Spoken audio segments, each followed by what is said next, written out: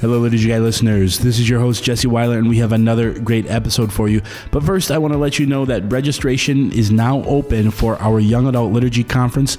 So if you want to get the early bird rate, go to www.betransfigured.com. That conference is happening this summer from June 26th through the 28th.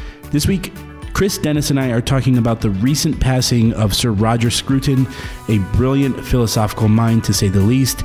And Dennis had the opportunity to be on a panel with Sir Roger Scruton, so I will put a link to that video in the show notes. So without further ado, episode 16 of season 4 of The Liturgy Guys. Enjoy. I'm going to talk to you today about the Mass. The liturgy is what enculturates the gospel for us. What are you, some kind of altar boy? And it enculturates it into our day-to-day life, our day-to-day existence. It's pretty dang exciting, huh? We're called not to some crapshoot called life, but to an adventure in fidelity that beckons us to cast out to the deep. The Liturgical Institute is proud to present The Liturgy Guys. That sounds like we have a message for somebody. Well, kind of. It's 2020, and we're back. Nice. Yeah. It's a whole new year. And classes start tomorrow here at Benedictine College. And how many of my 3 syllabi do I have ready to go at this moment? 4. Oh, that's 0. So funny. 0. So, this is the DMAC Lament, as Chris knows well. I always do everything at the last minute. Lament. But I still have 2 days. Wait, where's that from? I just made it up right now. I like it. Yeah, there's some other thing, lamentations, etc. Oh Lord, how come I can never do anything except the night before? That's my lament. And hopefully you won't need laminations. Well, that's true. No, because that takes time. The copy center is warm it up and you gotta exactly. heat the plastic. You know. But you know what I do not lament about? What? Sorry, my trumpet's a little out of tune. Vicky Delaney. Let's give a shout out to Vicky Delaney. Oh, shout out to Vicky. Yeah, we saw her in person at SLS in the Focus Conference in Phoenix. And what did she bring me, boys? Pie crust. Pie crust. Not only pie crust, but pie crust with cinnamon and sugar.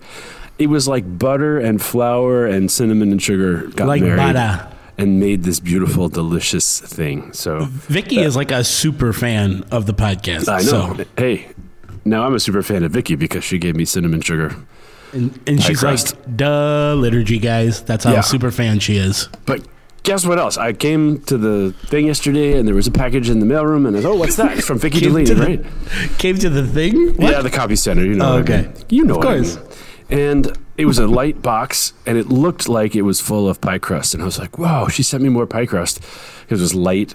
And then I opened it up, and it was not pie crust. And do you know what it was? I do not. It was the Dr. McNamara action figure, honest to God. Wait, you have your own action figure? Well, there's an action figure that happens to have the same name as me, but it's spelled right and everything. In what context? It's from the RoboCop and the Ultra Police movie, I guess. There's like a picture of Arnold Schwarzenegger on it. And he was the vandal scientist armed with robo-sensor and stun gun. And it has 1,000 RoboCaps included with a repeat-firing cap gun. How about that? The super figure is? Yeah, this thing right here, yeah. So I sent you a picture of it, maybe just so you can put it up there. But Dr. McNamara is now a vandal and a scientist, and not just a liturgy guy. So yeah, so that's pretty much what we. Yeah, it's pretty much how it is. I have it hanging on my wall. Wow. But from the ridiculous to the sublime, what are we talking about today, Chris? Who are we talking about today, Chris? We are talking about the late Roger Scruton. Yes, he just died yesterday or the day before, I guess, and. He's maybe not a household name, you know, like J-Lo or something, but in the world of people who care about things and thinking and culture and art and beauty and architecture and all of that, he was probably the leading mind of the conservative side of things, I guess. But I don't mean conservative, kind of like closed-minded, you know, uneducated, don't give me a new idea conservative. This is an extremely well-read guy, written many, many books. Every book you read is full of references to literature and poetry and music and architecture. And I suppose more than anything else, he was a philosopher of beauty and a cultural commentator. He's probably most famous for his PBS series Why Beauty Matters. So if anybody's got that, I think it's usually hanging around free on YouTube somewhere. He was this kind of tweedy Brit, sort of wild hair like a lot of Brits have, and very distinctive looking fellow, very calm and dignified, although I believe he came from kind of a middle-class upbringing. When I heard him speak once, he said he was a faux aristocrat, which was kind of funny because he had all these aristocratic manners, but he didn't come from aristocracy. So that's one of the interesting things about him. But it was your idea, Chris, to talk about him today, partly because he's just passed away. And our good friend, Father Nick Blaha here in Kansas City, offered Mass for him, for the repose of his soul yesterday, because he was a great fan as well. What were you thinking about this, Chris? Well, when I really don't know too much about him. I think I picked up a couple of his books and I put them on the pile of books that I'm going to read very soon. And Yes. They're still there. Yeah. But I knew that you knew him and certainly knew a lot about him, but had met him and I think even run a panel with him at one time. And so Yes. I knew you were a fan, so that's why I passed it along to you. My brush with greatness. A couple of years ago, This podcast with us? well, your goodness, you are the brush with goodness. He Oh, okay. is the brush with greatness. And they're both good, but they're different. So the Catholic Art Guild in Chicago organized an event at St. John Cantius Church. They had Mass, and then there was a big event at this nice hotel in Chicago, and people gave lectures about beauty and everything. And they invited Roger Scruton to be the keynote speaker, and lo and behold, he decided to come all the way from England.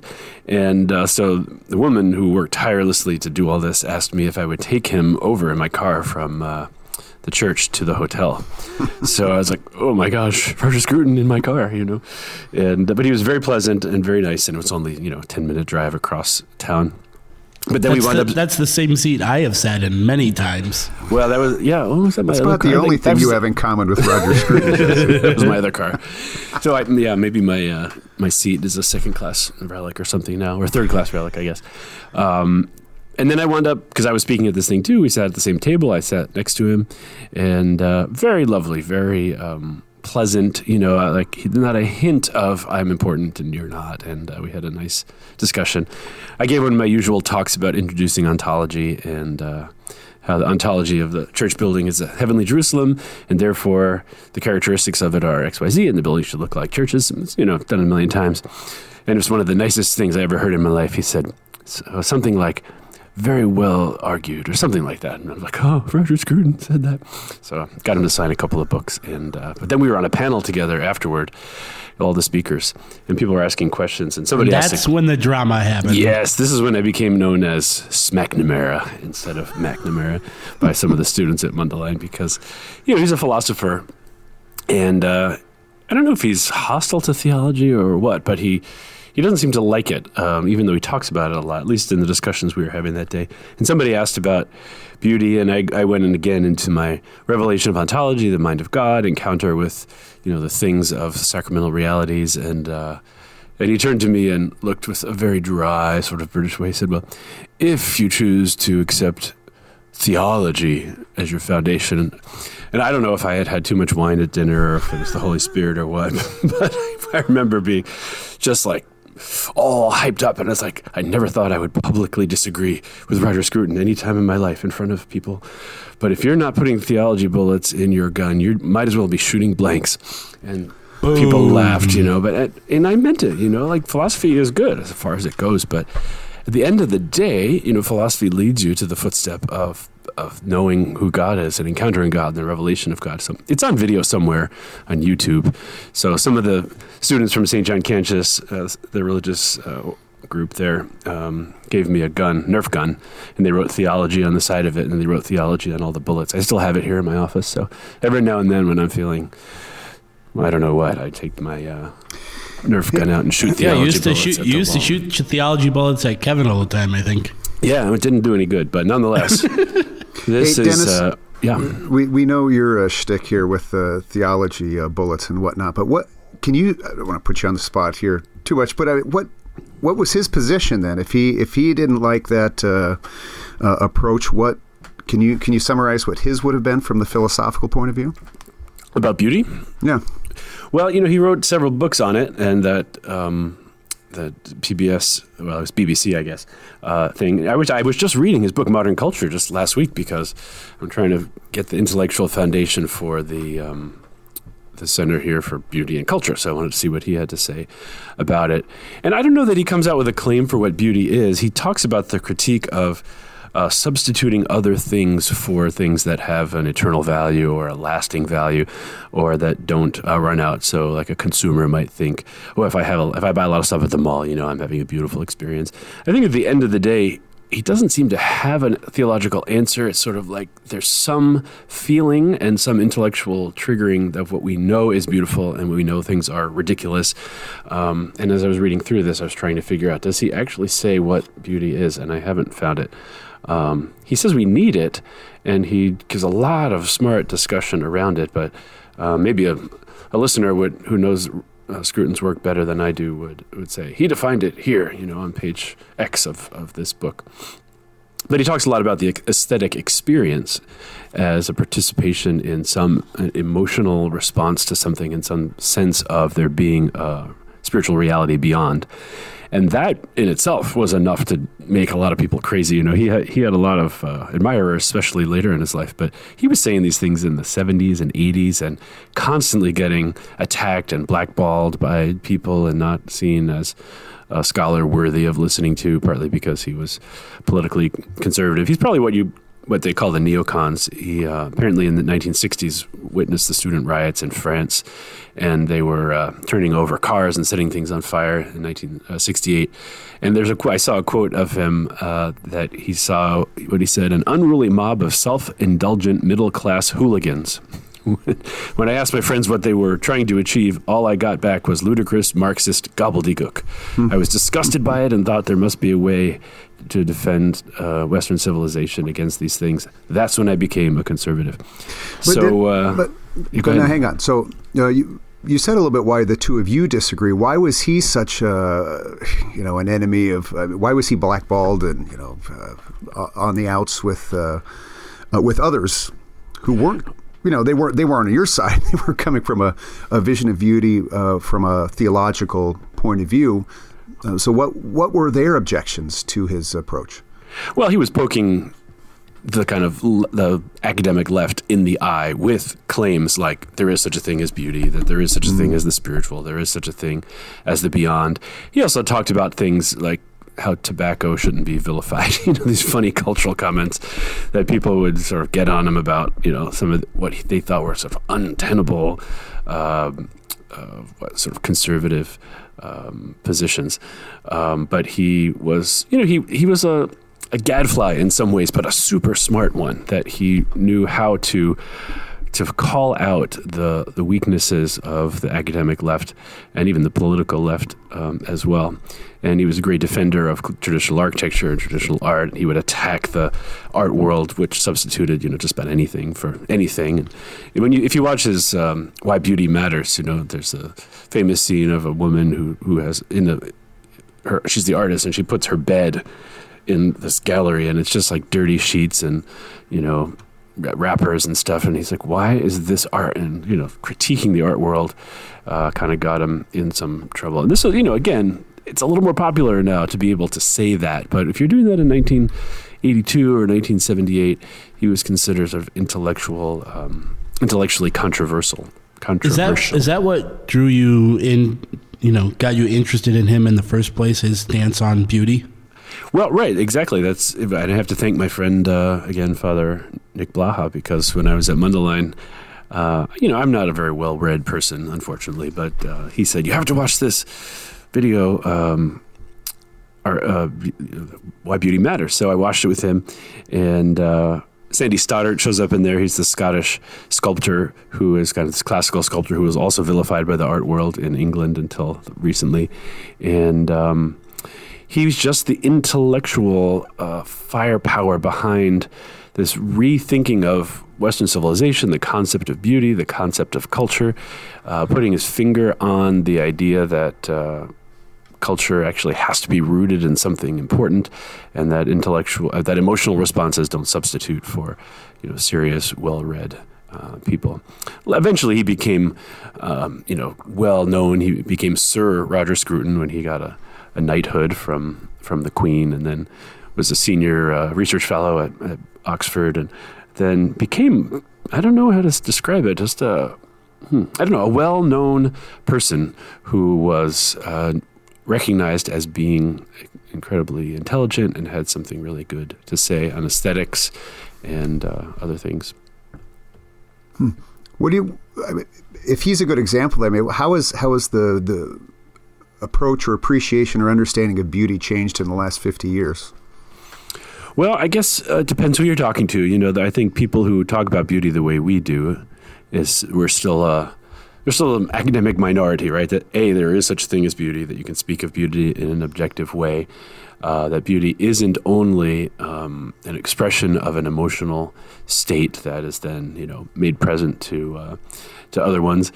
One of the things that Scruton talked about, and this is the kind of thing that would get him, attacked. He made up this word called the endarkening of human minds.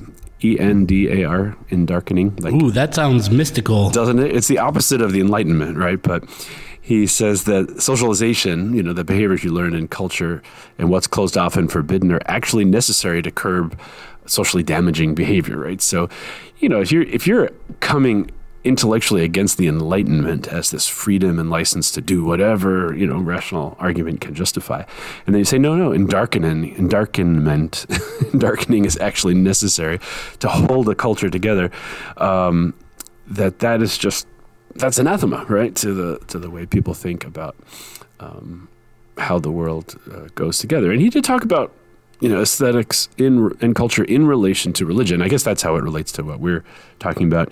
You printed out and sent me a little link today, Chris, to a story about him. What intrigued you about that? Well, I wish now I would have read it closer. Hey, if you sent it to me, I figured. Well, wait, you didn't even read it? Well, I read the headline, like most things. Gosh. But no, the headline is Scruton on connection between modern art and the loss of the sacred. Right. It says, I think we are losing beauty, and there is a danger in that. With it, we will lose the meaning of life. Mm-hmm. That was his warning. So you were like, that'll be good. I'll just send it to Dennis. Dennis, and he'll tell me what it means. Like most things. Yeah. Well, normally I rely on you, but I'll just bring out a few points that I picked out of his book, Modern Culture, recently. And he's talking about the gods, small g, and talking about cultures generally, that when they have gods, and he goes through the different things that does for people, right? So it builds community, and it does other things. And he talks about, the necessary agreement on the reality of things, and the people who don't agree on it become the heretics. And, only if something is sacred and important can actually be desecrated, right? If it's not sacred, who cares if you step on it, right? But he mentions that a community that has survived its gods has three options. In other words, if you've outgrown your gods, like a lot of secular culture, maybe in England, he says you can find a secular path to ethical life, or it can fake the higher emotions while living without them.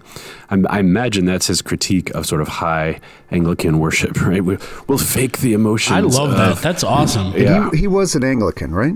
He wasn't Catholic. No, he's Anglican. Or it can give up pretending and collapse.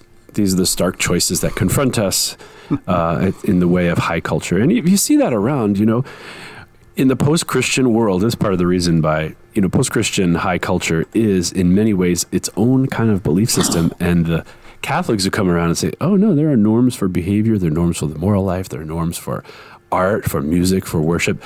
They're the enemies, right? Because they've outgrown these gods. And what do? Well, I don't have to believe anything, but I can be a good person, right? That's a secular path to an ethical life.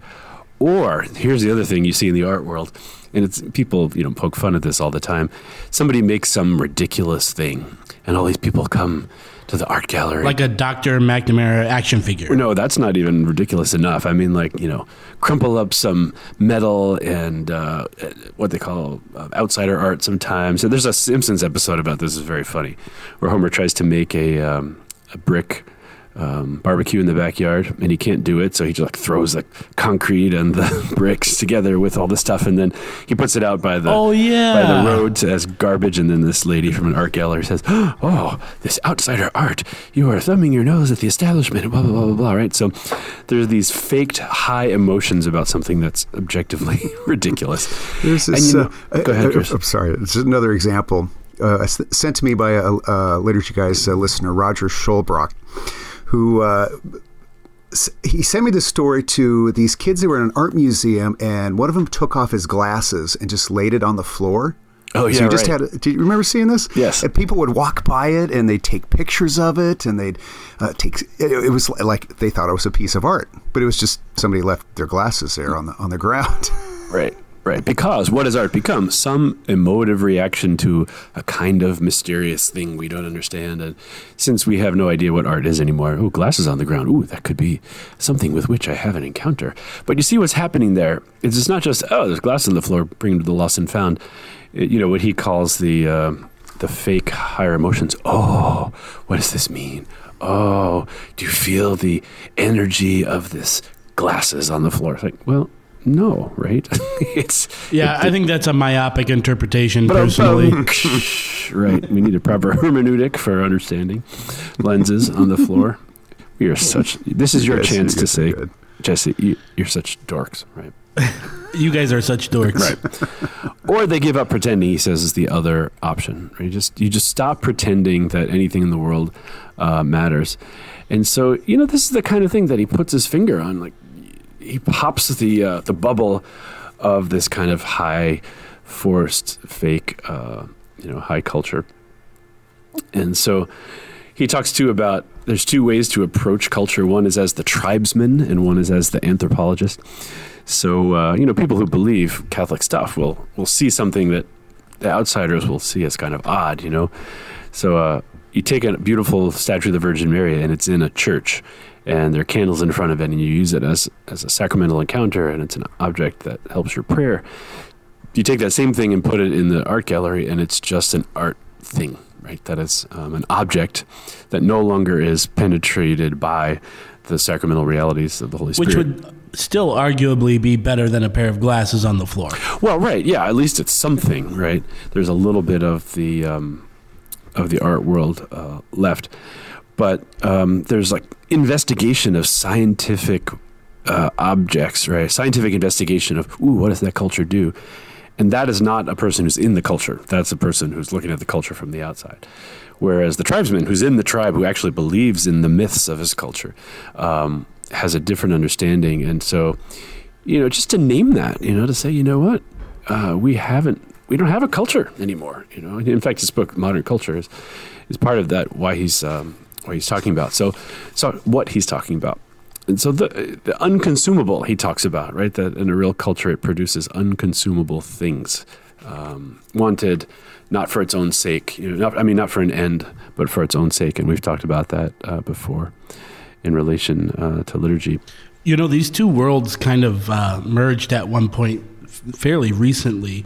The Met Gala had a theme of heavenly bodies a couple years ago, and they put on display all of these church vestments and different like chalices and things like that. And then all these celebrities came under that theme, and you had like Rihanna coming with a like bedazzled and diamond miter and all this stuff, and it was crazy. It was just like absurd to see some of this stuff without that proper hermeneutic and just kind of like going crazy with it.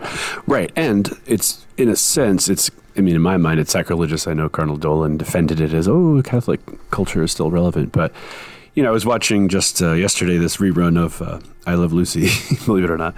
And there's Ricky is a band leader. Are there new episodes of I Love Lucy? I don't think you need to say rerun. Well, okay. Thank you for destroying the flow of the conversation. It was called the Indian show or something, and so Lucy always wants to get in the show, right? So she dresses up like Indians, and then Ethel and Fred are trying to convince Ricky they can be in the show, and they come upstairs with a blanket around their shoulders, and he has a broom in his back, so it looks like a headdress, and they're total cultural appropriation of something from the outsider. They're not scandalized, right? Because it's not sacred to them. It's just this odd leftover of somebody else's culture. Whereas, a true Native American who believes in these things would say, wow, how could you just take all my stuff and be ridiculous with it? And so that's what happens when you're an outsider. You don't recognize the importance of what's happening there. Every now and then, Scruton got attached to things about signifier and signified. We've talked about that many times. Maybe I'll give you a chance to say something here, Chris. So what's it in Catholic sacramental system? What's the signifier and the signified? Well, the signifier would be the elements of the ritual system or the sacramental system. So those could be windows or the sanctus or incense or a vestment or, especially the manner and form of the seven sacraments. And the signified would be ultimately Christ the high priest. Right. So Christ, who is far away in a sense, right, that we don't see him with our natural senses, has to be mediated by signifiers. So one of the really cool things Scruton says, this is on page 34 of Modern Culture, is that in the traditional culture, the signifier signifies the signified, okay? Makes sense, right? The signifier actually reveals something other than itself. But what happens in a post-Christian culture, and he doesn't say post-Christian, but it's a culture that loses its gods, the awe is not religious, but aesthetic. Okay, so here we go. You take the Mary statue out of the church, and nobody sees it as a participation in the mystical body anymore, or a sacrament of signifying Christ, but says, oh, it's a perfect example of the 18th century, blah, blah, blah school from the certain region in France, right? And all of a sudden, it is no longer an instrument that is good as a signifier of something beyond itself, but it becomes a thing about itself, and then it closes the door to the revelation of that which is beyond itself. So that's one of his big critiques of modern culture, is that when the gods are gone, as he calls them, the aesthetic interest takes over, right? So now I'm not a believer, I'm an art historian, and I look at things like I would look at anything else from the outside point of view, and then they become signs of themselves only, and not signs of something else. Yeah, this seems to be consistent with what I've heard Cardinal Ratzinger say once upon a time about our age is suffering from a crisis of sacramentality. And I think what he means by that is signs no longer signify the other, like you and Scruton are saying, is they're kind of these closed doors, closed windows, and they don't really reveal anything beyond themselves. And that, I think, is... So I wonder if when Cardinal Ratzinger would speak about a crisis of sacramentality, that's kind of a theological evaluation. But Scruton here is making more of a philosophical one. But they go hand in glove. There's both a real problem. And I think even, I taught a class this weekend, and you try to recover the notion of what a symbol is. And, because sacraments are really supernatural symbols. But in the modern world, when you hear the word symbolic, most often to most ears that means empty, meaningless. There's no other substance there, right? And so there really does seem to be in the natural and the supernatural arena a crisis of the symbol, a crisis of the sign, a crisis of the sacrament. And if you're a Catholic and your medium is sacraments, that's a huge problem. Right. And this happens a lot in sacred art in churches every now and again, where someone says, oh, I want to represent the historical Jesus. And there's a Marian sort of dress from Palestine and, 30 AD or whatever, and Jesus has got his little Torah in his hand. And it's not a sacrament anymore. It's just this kind of odd diorama of Jewish life in the year 25 AD. And it starts to not be anything anymore. And nobody cares. Nobody goes to those things. They kind of walk past them with this sort of odd thing. This like artists are making us have this stuff, and I guess fills that corner of the church. But nobody ever lights a candle in front of it or prays there. It's sort of an odd historical thing. So, one of the critiques that Scruton makes about modern culture, and he's talking about Kant and his writing Critique of Judgment, is that aesthetics is, once you have the Enlightenment and you don't have a transcendence anymore, you still have a sense that things are kind of beautiful and attractive, and the religious gaze becomes the aesthetic gaze. So art becomes the new participation in something beyond yourself, but it can't be named with the specificity of theology. And so it's the aesthetic contemplation would be the way to have some sense of the beyond. And if you read a lot of modern artists and architects, they'll say this quite specifically. Le Corbusier was the famous modernist architect who designed some churches in the 50s, late 50s mostly. And he said, I'm not a Christian, I'm not a believer, but I have the sense sometimes that there's things beyond me, and when I see light across the surface, it stimulates in me this notion to think about what is beyond, right? And he says it's almost religious, is the actual phrase he used. And that's not enough. From a Catholic worldview, that's not enough. Now, who has the answer to who did the philosophical and theological work to bring this out? Jesus. Well, Scruton. Roger But Scruton. also Jesus. Well, right. When nobody else was doing that, nobody else was saying, here is the cancer of this body politic, and that cancer is that the sentiment of beauty is not the same thing as sacramental encounter, although he doesn't use those words exactly. Dennis, yeah.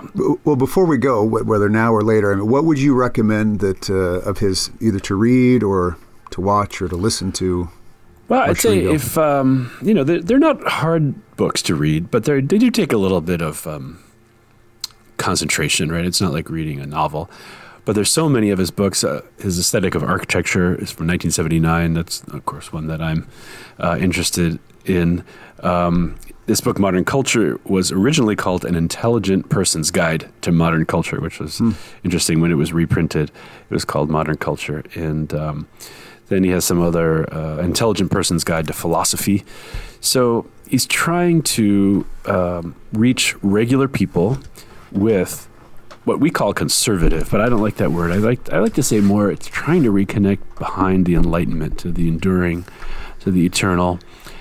And if you want a bunch of Catholic platitudes, you're not going to find them in here, right? But if you want to say, okay, I know the Catholic part of this. What I don't know is, why did we do X, Y, and Z? Why did our culture, or why did the liturgy deconstruct, for instance? And he even mentions the simplification of the liturgy and how it takes it out of the place of awe and, puts it kind of in the bland light of day and things like that. So it would be something to read. There's, 40 books that he's written, but maybe start with... oh, man, that's like Matthew Levering. Yeah, well, his first one is Art and Imagination in 1974, Aesthetics of Architecture, The Meaning of Conservatism, A Short History of Modern Philosophy. And you say, oh, modern philosophy, how boring is that? But, what I've come to realize is that the Enlightenment is finally hitting the average person now, right? So the intellectuals had it in the 19th century, in the 20th century. Now the average person is finally caught up with this post-Christian, post-Enlightenment worldview, and he's trying to bridge it back to that without denying Kant and others, but really saying, okay, here's the rights and wrongs of some modern philosophy, and here's how we can rethink what we're doing. And I think the Catholic person would say, oh yeah, that's right. That's the thing that I had a feeling about but never had the right words for. So for the easiest, I'd say start with beauty, Why Beauty Matters. That it's very compelling. It has this great music, and he walks around and is... This is the BBC thing? Okay. Yep. And people, I don't know if they just bootleg it and put it on YouTube or if it's there. I imagine it's going to get a lot of play on the air, after his death.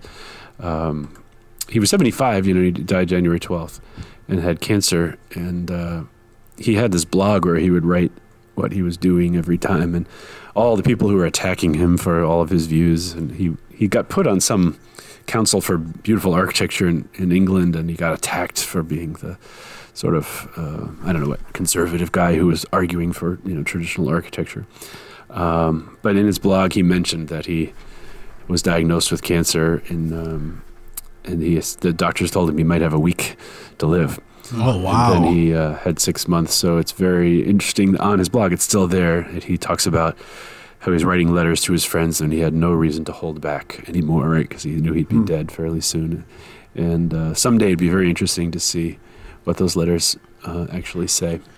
I love all of this because I think it's very easy for me to look at, something like the glasses on the floor and be like, what the heck is this, But I think he does a really good job of processing how we even got there in the first place, which is something I'm not quick to ask. I'm just mad at the now instead of finding out how we got there. Right, exactly. And you say, why are people on the ground in the street saying, oh, well, if anybody has an emotional response to my art, that's good enough? Well, somebody thought that at a very high level somewhere 150 years ago, and it took a while to filter down from the art, the theological and philosophical writers to the art professors, to the next generation of art professors. And when you know the intellectual history, then you can put your finger on exactly what is wrong, diagnose it, and then try to propose some alternative. And I think that is one of the great things that Roger Scruton did for any Catholic and anybody who loves art and beauty in the liturgy, is to really give an intellectual history of the state of things now, and then also to provide some answers. So pray for Sir Roger Scruton. I remember meeting him fondly, and even if we did make jokes about theology bullets, maybe our prayers for him now can be theology bullets to God. All right. Well, Thanks, I think it's time for a liturgy question, huh? All right. Chris, you can handle that. Dennis did this part. Yeah, I did heavy lifting. Now it's up to you. All right, fine. So why go to the Liturgical Institute? Well, if you want to serve the church and do liturgical studies from the heart of the church, you won't find any place quite like this. This place is faithful to the magisterium, but it's a dynamic orthodoxy, not dry. And at the same time, it not only makes the faith come alive, it also empowers you to help that be the experience for others as well. Hi, I'm Dr. Scott Hahn, and I want to warmly recommend the Liturgical Institute for your consideration. Pray about going and studying and sharing the richness of our living tradition. Mail call! Mail call! Oh, Moses, why do you question me? Why do you care? Today, we have a similar debate over this. Anyone know what this is, class? Anyone? All right, guys. All right, Jesse. We have a question this week from Mark. Oh, not Rediger. No, not Rediger. We haven't had a Rediger in a while. We haven't. Maybe what does Mark-Rediger want to know, Jesse? Sometimes people say their real name and then they sign it Rediger, so we'll see if that awesome. happens. Okay. Mark says, I was recently I love how people always say, I was at Mass last week. Well, good for you, Rediger. Mark. Yeah, first of all, good job. Going to Mass on Sunday. Done. Mark says, I was going to Mass on Sunday, and I noticed that during the Eucharistic prayer, during the part where the priest says, do this in memory of me, the priest held up the Eucharist with one hand, and then when he held up the chalice for the next part, he held it up only with his other hand. And he wants to know if this is valid or invalid or licit or illicit. Well, I presume it's valid in either case if the right words are said. I don't know if that elevation, one-handed or two-handed, affects validity, right, Chris? Correct. Yeah. Valid. All right, Mark, I hope that answers... Now, the question, I guess, after that is what? The question is, should you do it, I guess, right? Yeah, well, I'm presenting that to Chris. The question, what's the issue? I mean, does the general instruction prescribe the priest must elevate with two hands each time? I don't know. Can you find it? I'll take a look. What does it say in the book? At the elevation, let's see. All right, I'll just do a little background music while you guys do your job. Your call is very important to us. Please, hold on. Your liturgy question is very important to us. If your liturgy question were truly important to us, we would have prepared it ahead of time. Okay, it says... Oh, wait, no, I'm on the wrong part. We are now researching your question with Chris Carsons. We will let you know when he finds an answer. Okay, so it says... and we're back. He shows the consecrated host to the people, places it again on the paten and genuflex in adoration. Then it says, after the chalice, he shows the chalice to the people, places it on the corporal and genuflex in adoration. So hands are not specified. Okay. So I guess it's not. Well, okay. But I suppose there's... But it's just not because... contra legem, right? It's not against the law. Yeah. So I think the question would be, as a priest presider, I mean, what's the word? Is decorous a word? Having decorum, fitting, grace, beautiful, appropriate, sacramental for what's going on there at that moment. I suppose if Mark noticed it, there's something about being a minister. You want to be only noticed so much. And otherwise, you kind of want to be a conduit to let people notice Christ, who is kind of acting and radiating through the minister. So I suppose if you're doing things that people say, then that might be an indication that it could be done in a different way. So I don't know. What do you think, well, here's Dennis? where custom, I guess, it's typical liturgical custom to have the host raised with two hands and the cellist raised with two hands, or so if it's somewhat distracting, I guess that's an issue. End of the world? No. No, it might signify. I mean, if someone were going to give you the most precious thing, I mean, you would take such care with it, in two hands. Mm-hmm. Now I have seen priests who are maybe a little infirm do this. I know I've seen a picture of John Paul II do it. When he was older. Yeah, late in his papacy.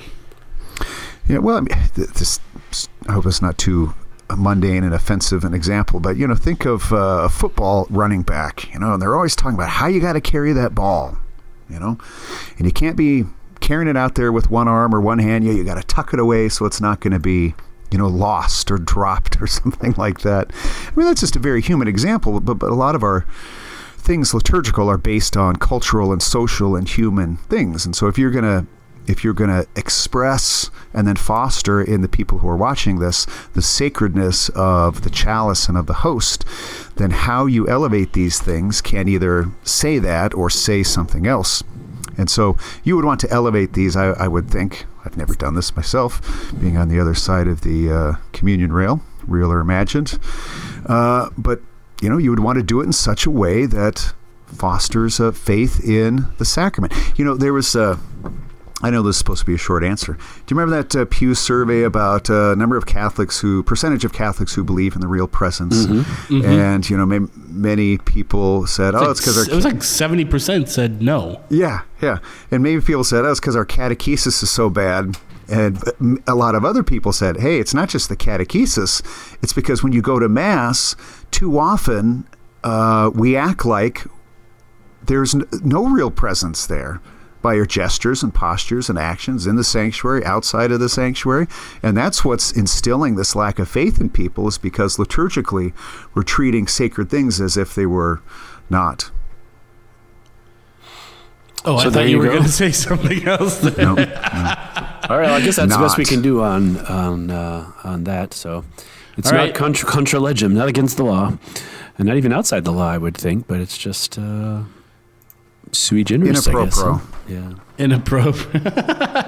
Alrighty. All right, Mark, I hope that answers your... If you have a liturgy question, you can email us at questions@liturgyguys.com. Or you can text DMAC at... DMACAD. No, DMAC Super Taster. Or you could send a DNA 23andMe test to Soldiers Grove and see if you're related to Chris, and then, only then, will he answer your question. Yes, and you can come live on his farm. Mm-hmm. Thank you, and God bless. Now that's a podcast. The Liturgy Guys is brought to you by the Liturgical Institute at the University of St. Mary of the Lake, Adoremus, Society for the Renewal of the Sacred Liturgy, and the Center for Beauty and Culture at Benedictine College.